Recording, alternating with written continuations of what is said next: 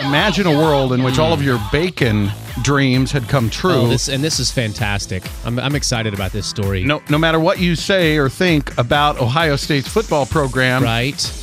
Their meat science department has got it going on. I didn't even know there was such a thing as a meat science program. Had they had this when I was in school, my life could have taken a drastically different direction.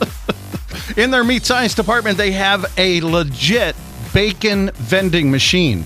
Yeah, you could buy a 12-pack of bacon strips, and they also, I guess, maybe if you bring your own salad from home, you can get like a pack of bacon bits in this pouch. machine. I don't know if it's hot bacon. It can't be hot bacon. I wouldn't think so, but like, you know what? It's still bacon. Bacon's bacon, man. I just wonder why can't we have these everywhere? Why can't we have these at Walgreens? You know, right next to those little blood pressure testing chairs.